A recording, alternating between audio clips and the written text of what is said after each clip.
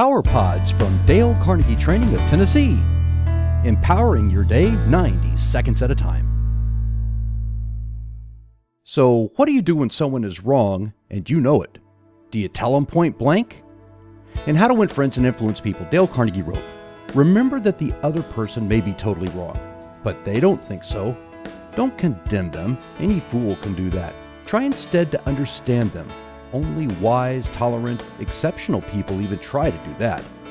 There's a reason the other person thinks and acts as they do. Ferret out that hidden reason, and you have the key to their actions, perhaps to their personality. Try honestly to put yourself in their place." Throughout our day, we're given many opportunities to criticize others, and perhaps they deserve it. It seems so easy to recognize others' blunders, and it's hard to see our own.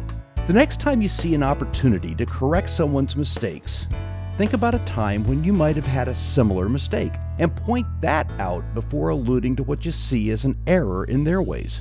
By doing this, you build bridges, not walls, to communicate with others.